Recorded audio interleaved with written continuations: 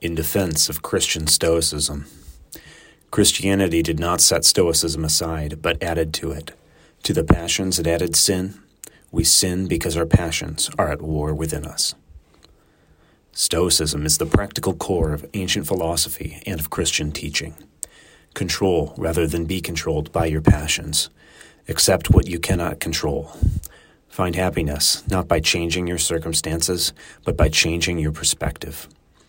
Yet both secular and Christian voices have turned on it in their adoption of a modern romantic philosophy of life against a classical philosophical one. See the School of Life's incredibly helpful summary of the romantic and the classical personalities or philosophies. Contemporary progressives oppose Stoicism partly for its recent renaissance among men, and particularly on the political right. Jordan Peterson's message, for example, is essentially Stoicism, as a psychological take on the practical teaching of Christianity. The magazine Christianity Today recently published an article that appeared to oppose Stoicism in particularly stark terms. The Stoic Sin, unbothered and unloving, apathy turns us away from what gives life, by Uche Anizor. The online title of the article is also revealing. Apathy used to be a virtue, but it's our culture's hidden vice. CT has awarded Anizor their 2022 CT Book Award for his book, Overcoming Apathy, Gospel Hope for Those Who Struggle to Care. Strangely, Anizor's article is much more careful than CT's titling of it. Anizor, in fact, distinguishes apathy in the modern sense from both apatheia and the doctrine of divine impassibility. He finds the best term from the theological and philosophical tradition that captures apathy to be acedia, not to mention sloth. See this clarification. Our apathy is the exact opposite of the apathy our forebears lauded. Ours is loveless, theirs was defined by love. Ours denounces self-discipline, theirs required it. Nevertheless, the impression CT gives is of a criticism of Stoicism and a recommendation of a more empathetic and romantic attitude toward the emotional life. It is against that popular impression that I offer my defense of Stoicism. Let's begin with Jesus Christ's endorsement of the content of Stoicism. Do not be anxious about your life. Everyone who is angry with his brother will be liable to judgment. Everyone who looks at a woman with lustful intent has already committed adultery with her in his heart. Christ is an opponent of the passions. We can also mention Stoicism's anticipation of the Christian ethic. For instance, on today's college campuses, there are few who embrace, from principle, an ethic of sobriety and self-control. Before the advent of Christianity in Rome, it was the Stoics who recommended this ethic of self-control and sobriety out of a seriousness about life and a reverence for God. To what Stoics already understood of God and morality, Christianity added further knowledge of God and of salvation from human failure to live up to Stoicism's demanding ethic that, in large part, reflected the divine law of nature. Yet in modern times, an ethic of passion and anxiety is much more common than the Stoic Christian ethic of freedom from passion.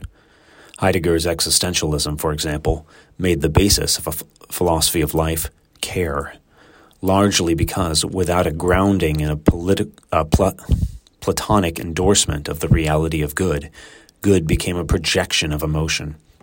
Contrary to the positivists, Heidegger thought this dimension of existence was, if anything, more real than the merely physical. However, his grounding of the moral dimension of existence in emotion undercut the phenomenological realism to which he aspired.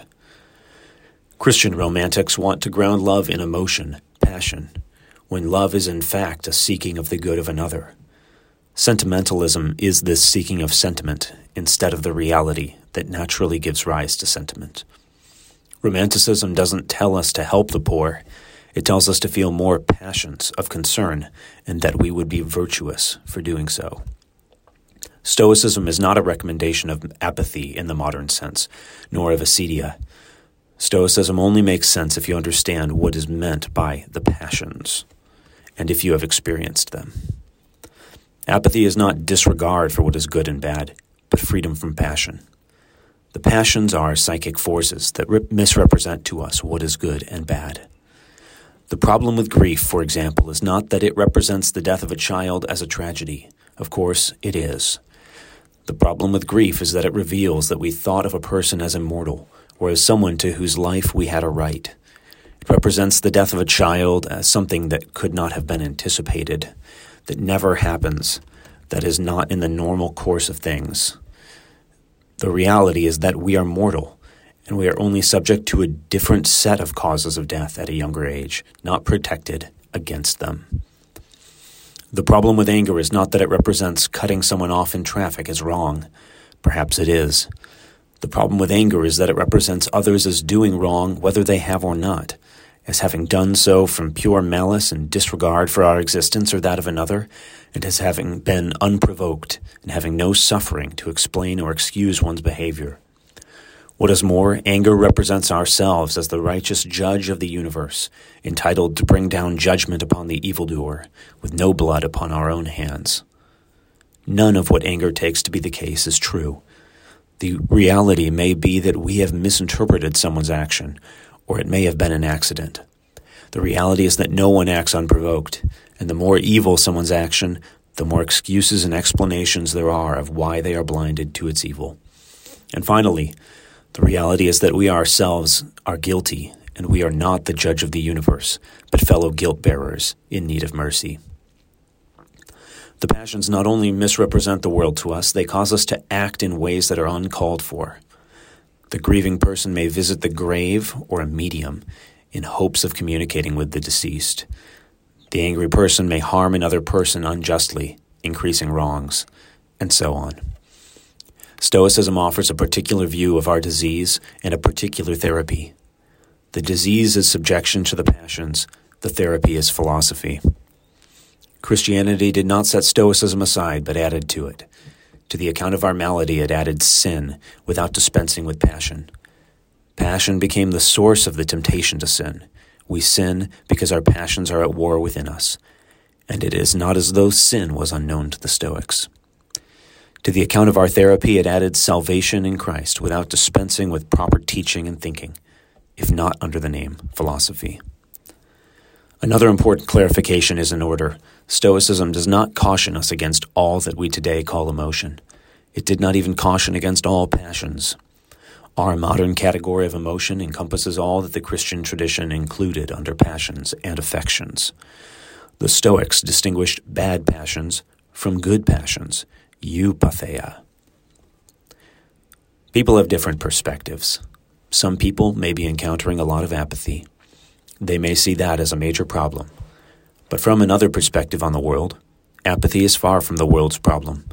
People seem controlled by their passions, from outrage to narcissistic forms of empathy. Our views of the world around us are also distorted by the forms of media we consume, and the fact that our reception merits the name consumption. Progressives often accuse conservatives of apathy over racial injustice, when conservatives have reason to believe the facts have been seriously misrepresented, and they are not unresponsive to racial injustice, but recommend a conservative rather than a progressive response to it. Progressives would benefit from a more sympathetic, or if they wish, empathetic, portrayal of conservatives in their media and minds. Among the passions that progressives and romantics like to recommend, empathy has been shown to lead to violence. A passion that convinces us that we are concerned for someone is not helpful in actually doing them good. It is the same that Seneca argued against anger. Not even the Aristotelian position of moderation is correct. Stoicism does not deny the tragedies of life. It understands and is affected by them more deeply than the Romantics are. As Seneca put it, "Why weep at the parts of life?